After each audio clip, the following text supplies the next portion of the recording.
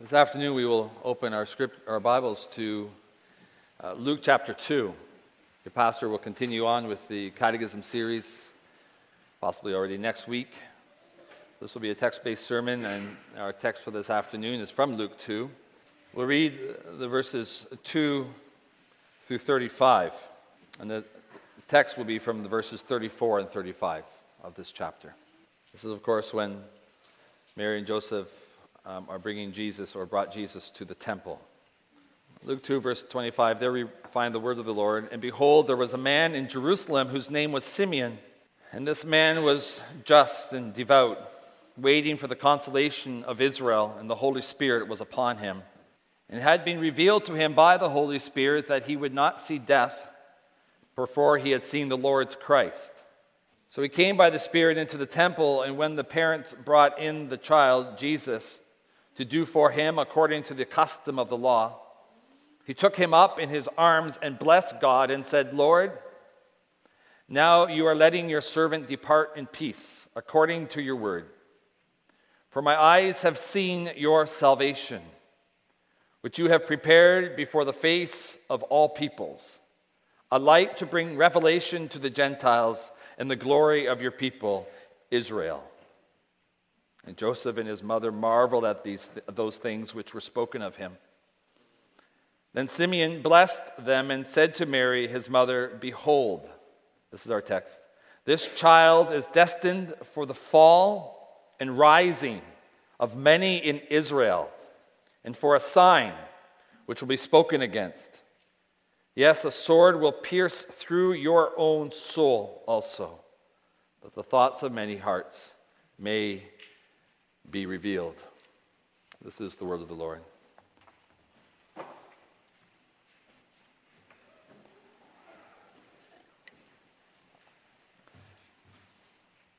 After the sermon, we will sing from hymn 53, the stanzas 2 and 4.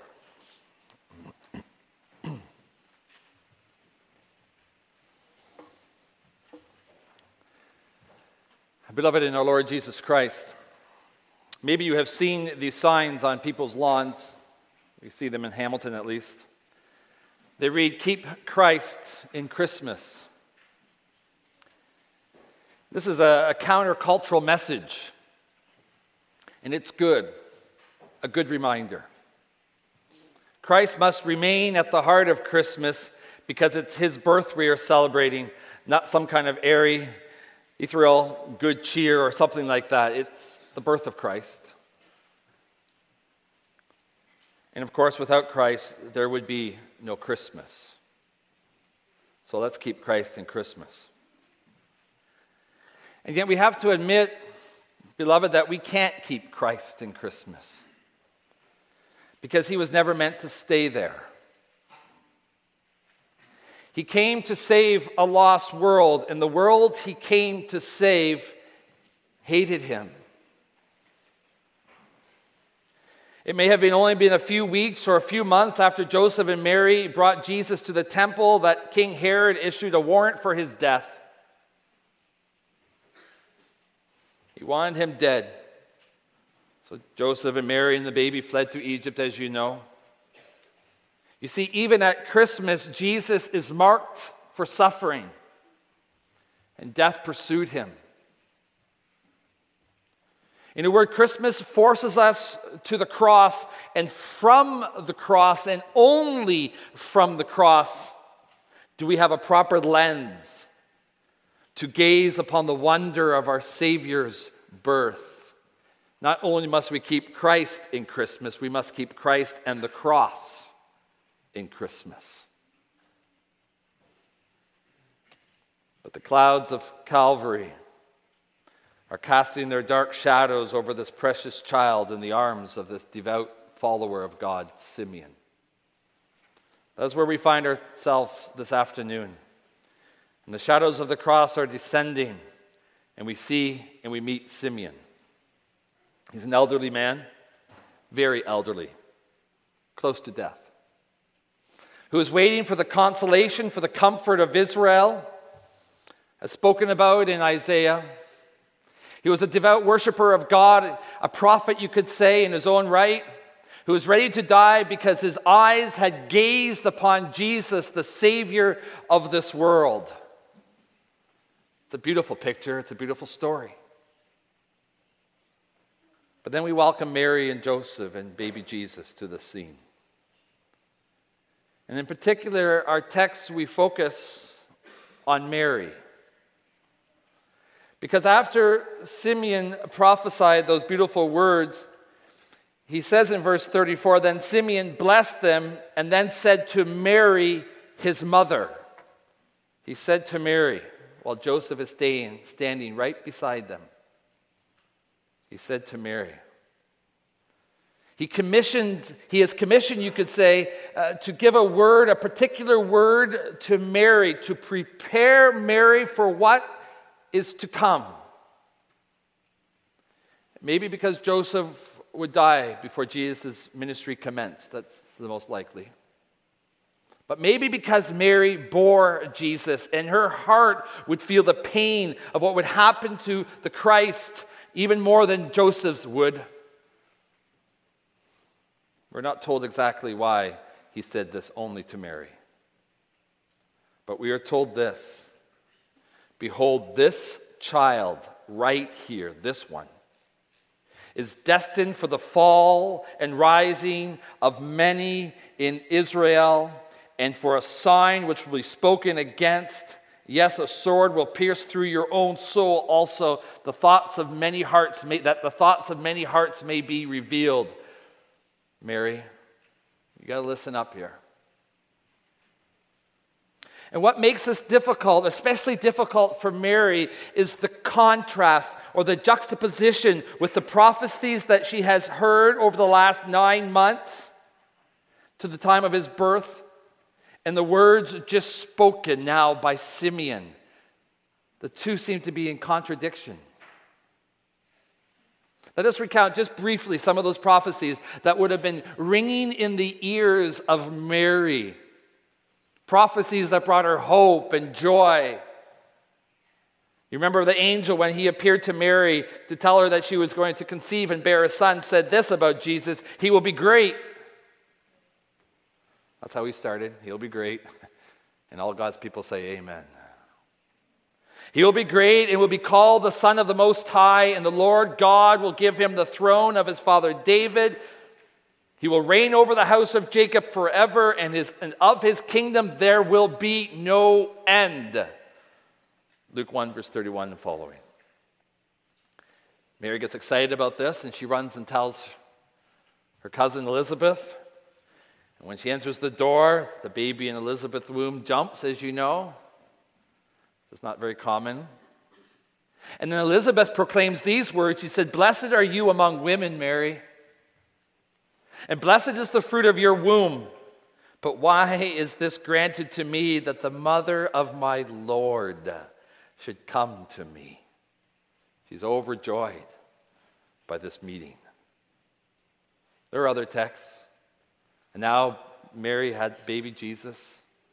And the angel comes again, and the angels come again. And one angel in particular has come in advance, and this angel announces this in Luke 2 to the shepherds. He says to the shepherds, "Do not be afraid, for behold, I bring you good tidings of great joy, which will be to all people. For there is born to you this day in the city of David a Savior, who is Christ the Lord." And in response to that prophetic word, or that announcement, that birth announcement, we have this multitude of angels singing, "Glory to God in the highest, and on earth peace, goodwill toward men." And we know that when they told Mary this, she treasured this all up in her heart, like any good mother would. And then she meets Simeon in the temple, and it just keeps going. Simeon says, "My eyes have seen your salvation, which you have prepared before the face of all peoples, a light to bring revelation to the Gentiles and the glory of your people Israel."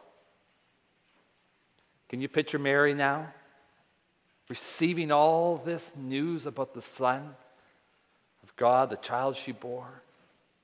So many promises, so much hope, so much was resting on this child in Simeon's arms, so much anticipation. Israel finally had their king who would sit on David's throne. And like any good mother would want this, she would believe that the child she was able to bear would be loved and received and even worshiped by the people he came to love and serve. He was the promised Messiah, wasn't he? And then these words. And Mary had to be prepared for the reality of Christ's mission. Not her mission for Christ, but God's mission through Christ. He would be opposed. He would be rejected. And the hearts of men are evil. He came into an evil world. And she would need to remember the words of Isaiah. He would be despised and rejected by men, a man of sorrow and familiar with suffering, like one from whom men hide their faces. He would be despised, and they would esteem him not. That's your son, the son you bore anyway. She also had to realize, like we do today, that there's nothing neutral about the incarnate Son of God. His birth, beloved, does not allow for indifference. A kind of postmodern whatever. He is the great divider of men and women. And his ministry and life will be characterized by this question: are you for me?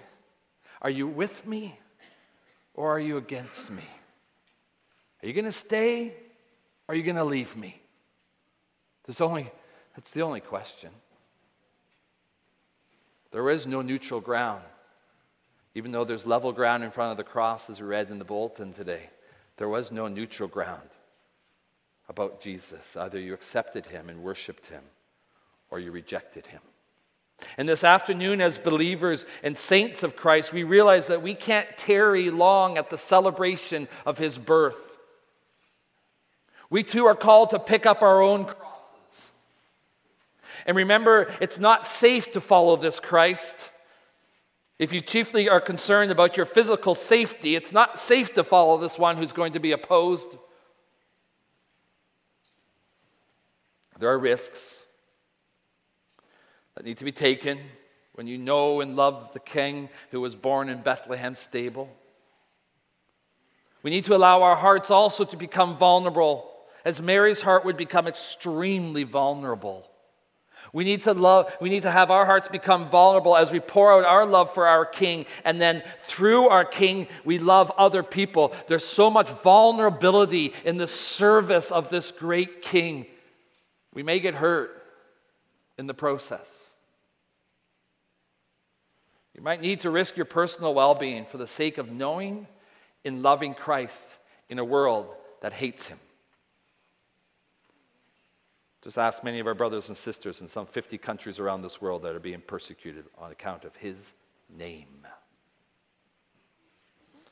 It's not safe to follow Christ physically, but it is good. It's altogether good. It's eternally good. There is no better good. But this afternoon, I want to kind of unpack that reality as we understand Mary's context and we understand our own context as followers of Christ, that there is some level of risk, there is some level of pain, that there will be some level of suffering as we walk behind the Savior who suffers in our place. And that's because of three different things. One, because Jesus is the divider of men and women. We'll look at that. Two, because he is a sign that is opposed as we read. And because three, our hearts are vulnerable in our pursuit of him. They're made vulnerable. And the vulnerability of our heart is a good thing for Christians. We'll discuss that too. Simeon waited a long time to enter the temple. A long time. And I don't imagine for a moment Simeon wanting to have to share these other words to Mary.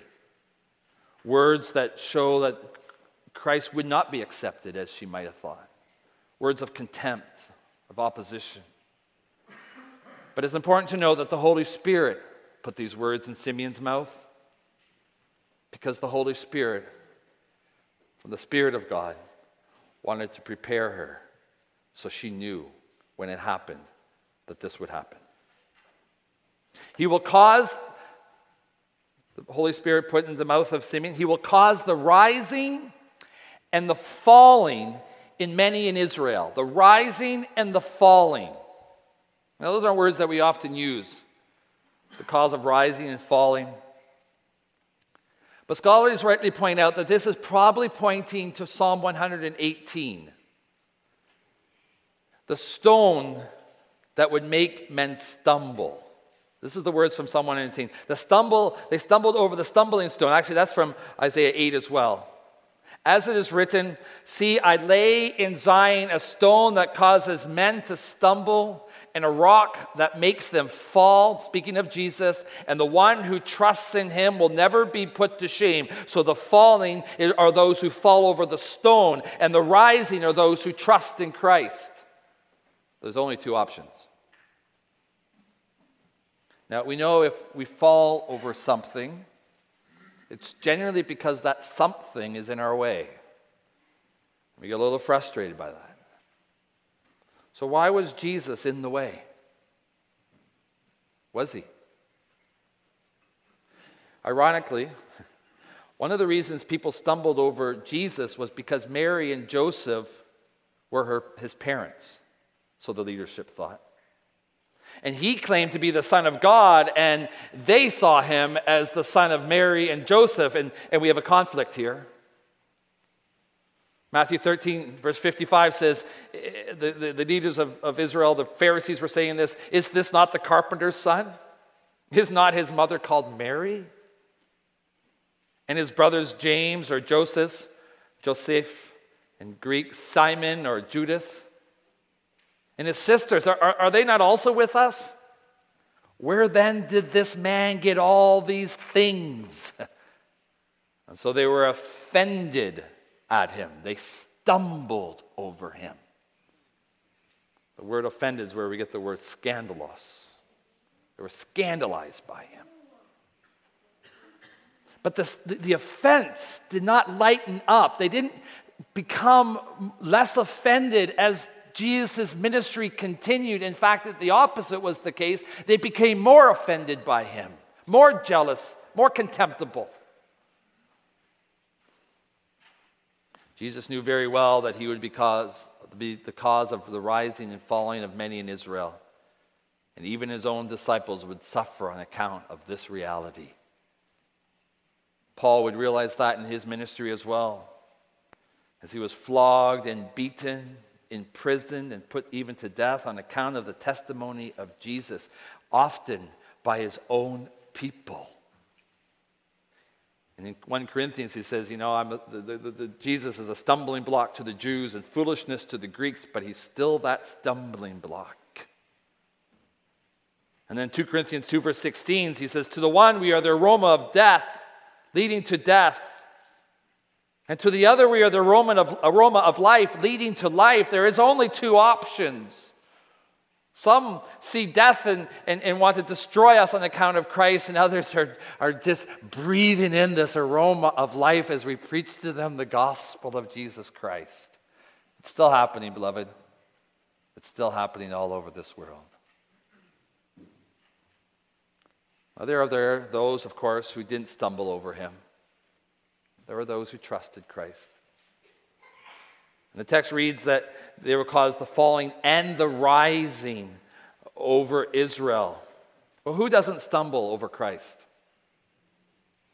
Who in Israel didn't stumble over Christ? And who in this auditorium or the sanctuary does not stumble over Christ? Because there's still lots of people stumbling over him, scandalized by him. All those who by faith accept Christ for exactly who he says he is, they don't stumble. Do you trust Christ for exactly who he says he is? Nothing more and nothing less. Just the Christ of Scripture, prophesied in the Old Testament, come to life in the New. Do you believe in him and for who he says he is? Because if you do, and you accept him for exactly who he is, by faith, you won't stumble over him. He is the Messiah of Israel, the Son of God, our Savior. He's our Lord. And Peter's confession is a summary of all of what Israel should have said. When Jesus asked, "Who do people say that I am?" And all of Israel should have responded with Peter, but they didn't. They had another response: kill him. But they should have responded with Peter, "You are the Christ, the promised Messiah. You are the Christ, the Son of the living God." The disciples also did struggle to understand Christ and believe in him. But this statement, this confession, is a proof by God's grace that they were not stumbling ultimately over him. I want to just address the youth here particularly, maybe because it's a youth focus today. Young people, do you realize that those who stumble over Christ often want to take others down with them when they fall? It often happens that when you are traveling with somebody and you begin to stumble, if you're holding on to that person, you try to bring that person, you don't realize it, but you actually bring that person down with you when you trip and you fall. And you end up making a bigger problem. But when people are not believing in Christ and do not accept Christ for his word and are trying to live their life away from Christ and only see Christ as an impediment to their otherwise fun life, they will want other people to join them in their stumbling. Initially, I had the point here that as my first point, this social equilibrium, that Jesus disrupts our social equilibrium. And I thought, well, that's kind of weird to put that as a point. But I'll unpack it a little bit for you this afternoon. In our social equilibrium, we try to create our friendships and those we commune with or have fellowship with, and we don't want anything to disturb that social equilibrium, especially amongst our peers, and this is often as young people. We just want everything to be fun. We want everything to be cool or sick or whatever you used. And as soon as someone brings the denominator down and starts to live a life outside of what Christ would expect, we're just going to go with them. Why? Because we don't want the social equilibrium to change. Everything's just working now. And as our friends are easily able to influence us, we just kind of go with them and we start to descend. And actually, we're beginning to stumble. And we don't even realize it. I tell you now that Jesus Christ disturbs our social equilibrium. He says you need to be willing to deny your friends for me. You need to be able to deny your family for me. You need to deny everything for me. It's not about your social equilibrium. Even if you've lost all your friends for me, you've gained eternal life. Oh, there's a risk. But count those costs. What you gain in Christ is far more than your friends can give you if they are bringing you away from Christ, if they're causing you to stumble over him because you're not accepting him for his word and not following in his steps. You need to measure that carefully. And this belongs to all of us in our businesses, in our social interactions, in our sports. He's a stumbling block. He causes the rising and the falling. He still does that today. But he's also a sign that is opposed. He's a sign that is opposed. Simeon uses very covenantal language here. Language that God always used as when he condescended, when he came down to interact with his people. He would often give them a sign, right? You remember that? So God came down after Noah, after the flood, and he gave the sign to Noah, and the sign was what? A rainbow. I will not do this again. I will not send this huge deluge over the earth. There'll be no more fossils rising on Mount Everest anymore from a flood. Now, God gave the sign of the rainbow. God gave the sign of circumcision to show who belonged to him and who was meant to be part of his covenant people. That was the sign of circumcision. God gave the sign of the Passover lamb, and there were repeated signs throughout the Old Testament. And it's worthy to note, beloved, that these signs were not opposed by the religious class in Jesus' time. They were ignored, maybe, but they were not opposed. It was part of their historical covenantal heritage. But at the time of Christ, these signs of the old dispensation, the Old Testament, were received and held on to. But the sign that they pointed to, the sign of all signs, the sign, the par excellence sign, the sign of Jesus, that was opposed. It says Jesus is a sign that is opposed. That's what it says. And for a sign which will be spoken against.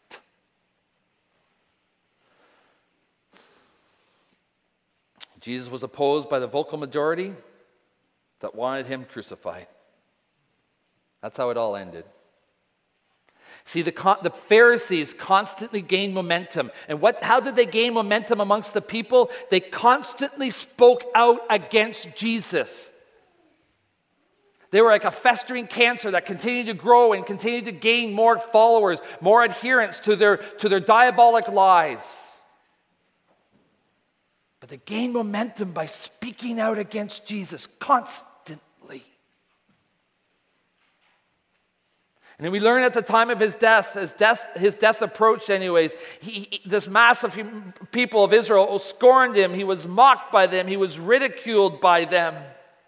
And on the cross, when his body was weakened by pain and blood loss and hunger, and as he died from asphyxiation, still he was opposed. I should be careful, someone corrected me. He didn't actually die from asphyxiation. He died when he gave up his spirit. But it brought him unto death.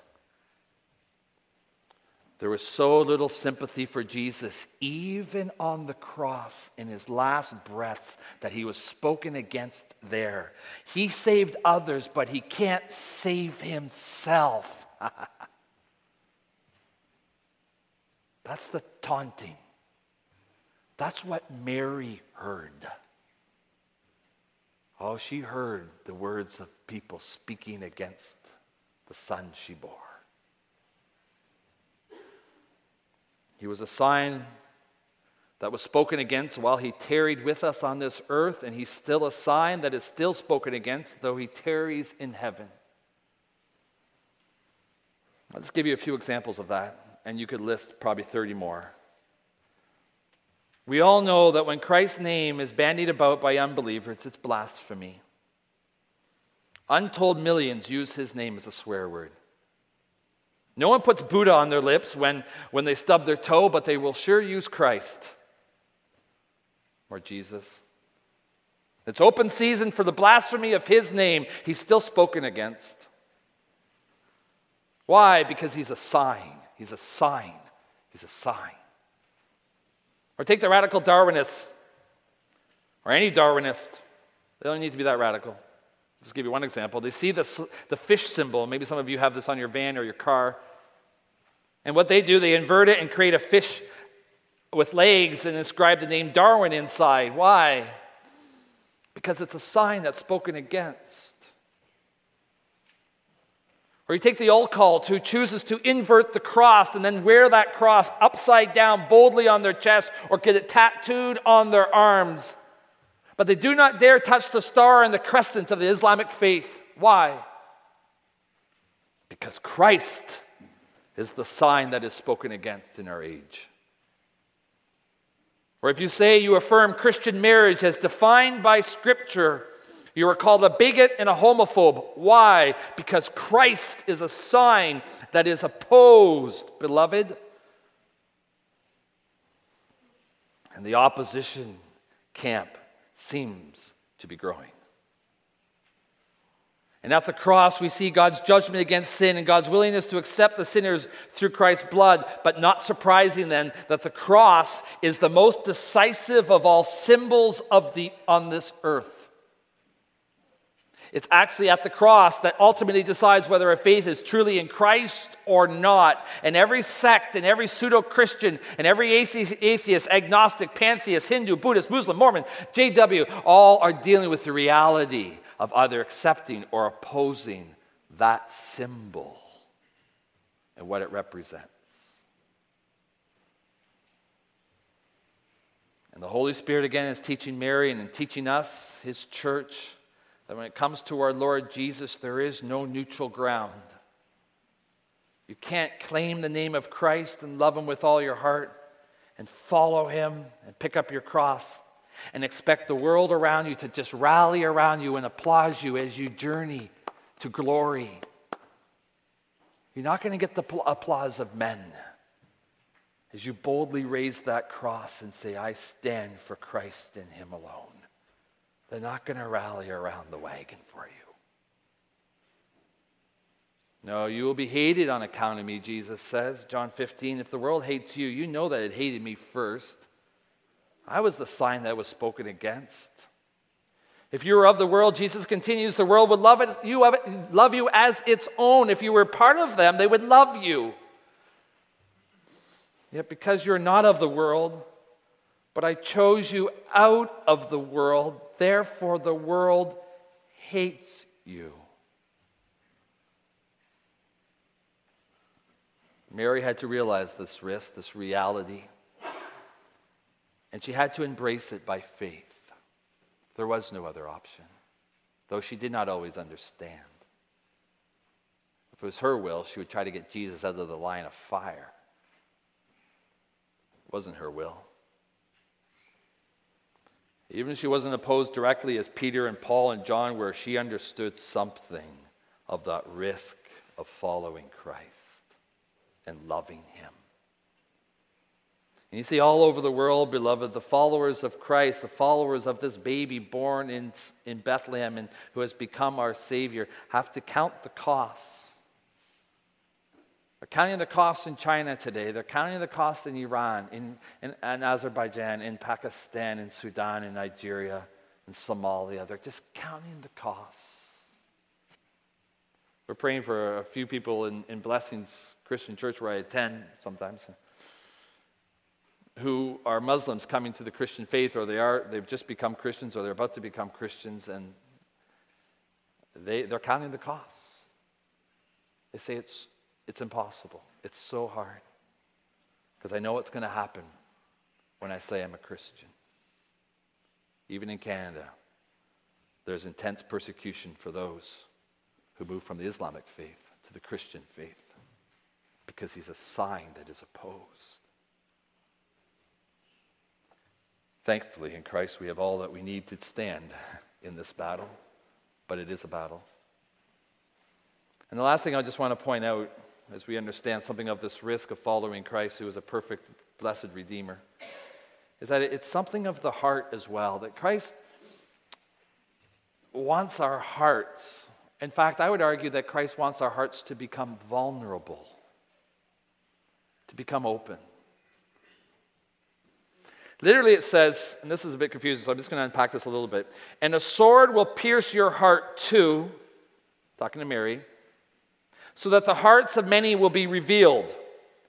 Now, theologians have chosen, I think rightly, to put parentheses, brackets, around the words, and a sword will pierce your heart too. As kind of an addendum, as kind of an appendix to what else is said here.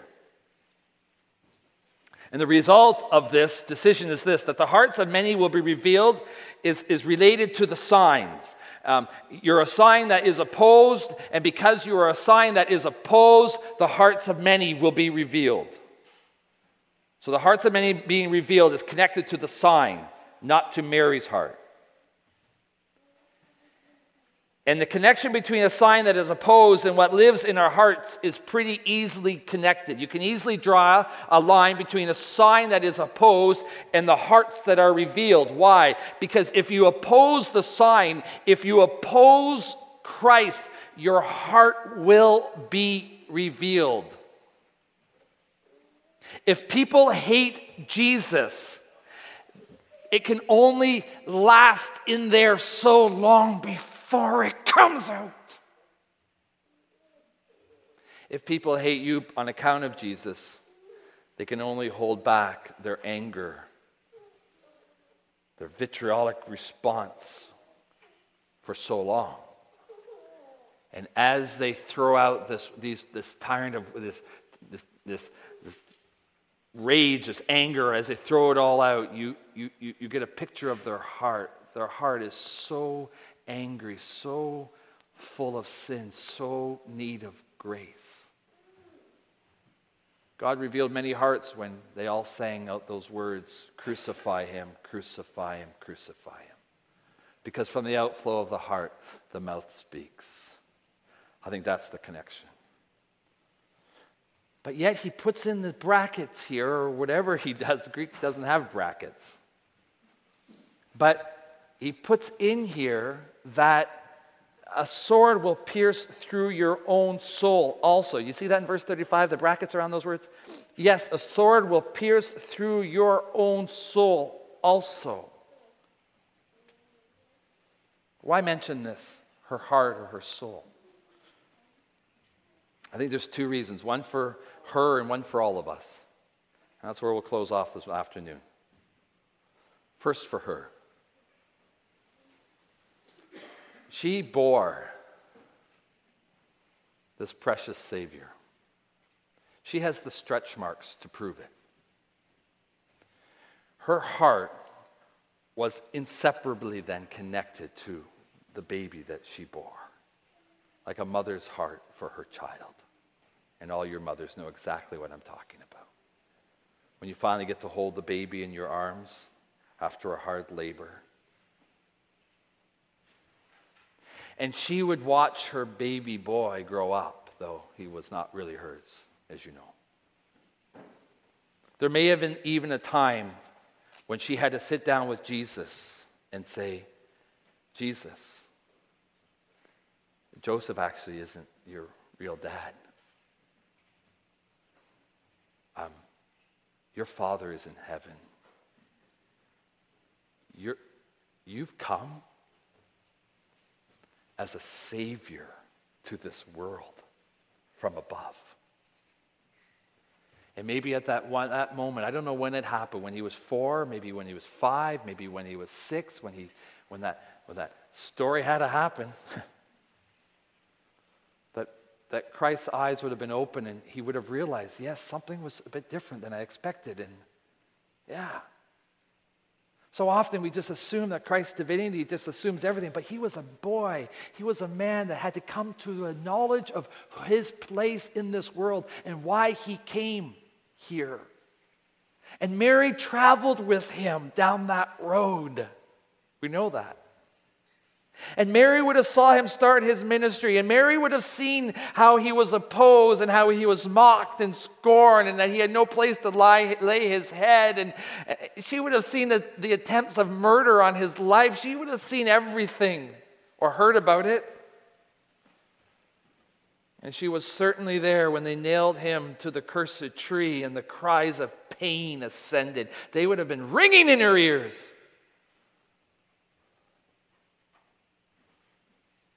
And even at that moment, Jesus, in his asphyxiated, breathless speech, says to her, "Woman," he didn't call her mom. He said, "Woman, behold your son." And he says to the son, "John, behold your mother." What a gentle shepherd Jesus was even to his mother in his last breath. What kindness, but how that must have pierced her heart. It says a sword. That's not a little knife. A sword will pierce your heart, Mary. And Mary would have said, "It did. It did." she had to be forewarned that this would happen. I hope she was prepared. But there's another reality here, and it's bigger than Mary's heart. It involves our hearts too, that are regenerated by the Holy Spirit that regenerated Mary's heart, that yearns deeply for our Savior. And it seems the closer you come to Christ, the more vulnerable your heart becomes. More pliable, more usable, more at risk, really, of being hurt. C.S. Lewis in this book, The Four Loves, puts it this way, and I agree with C.S. Lewis on this. He says, to love at all is to be vulnerable. Love, this is the whole quote, so it's a bit longer. To love at all is to be vulnerable. Love anything, and your heart will be wrung and possibly broken. If you want to make sure of keeping your heart intact, you must give it to no one, not even an animal, Lewis says. Wrap it carefully round with hobbies and little luxuries. Avoid all entanglements. Lock it up safe in the casket or coffin of your selfishness. Just lock it up. But in that casket, safe, dark, motionless, airless, it will change. It will not be broken. It will become unbreakable, impenetrable, irredeemable, hard. To love is to be vulnerable. When we love Christ, beloved, the Holy Spirit opens our heart to become vulnerable. It no longer lies in the coffin of our selfishness. It lies in the hand of a Savior who loves us and wants us to love others, even if it hurts. Because when we love Christ, beloved, this way, we grieve over the pain and the sorrow that we gave him, the pain and the suffering that he had to endure for on our behalf, and that does pierce our hearts. The Lord's Supper is a place where our hearts are often pierced. And when we realize what Christ did for us, and our hearts are vulnerable, we want so much that other people understand what Christ did for them, and then we open up our hearts to them, and we begin to become vulnerable with them. We begin to share that love. But they can take our heart and twist it and hurt us. How many times as a missionary working in Papua New Guinea where you just share the love of Christ and you open your heart up to people and they deceive you, or they speak against you, or they hurt you just because you've opened your heart up. You ever have that? It's not just for missionaries and pastors. It's for anyone who's sharing the love of Jesus.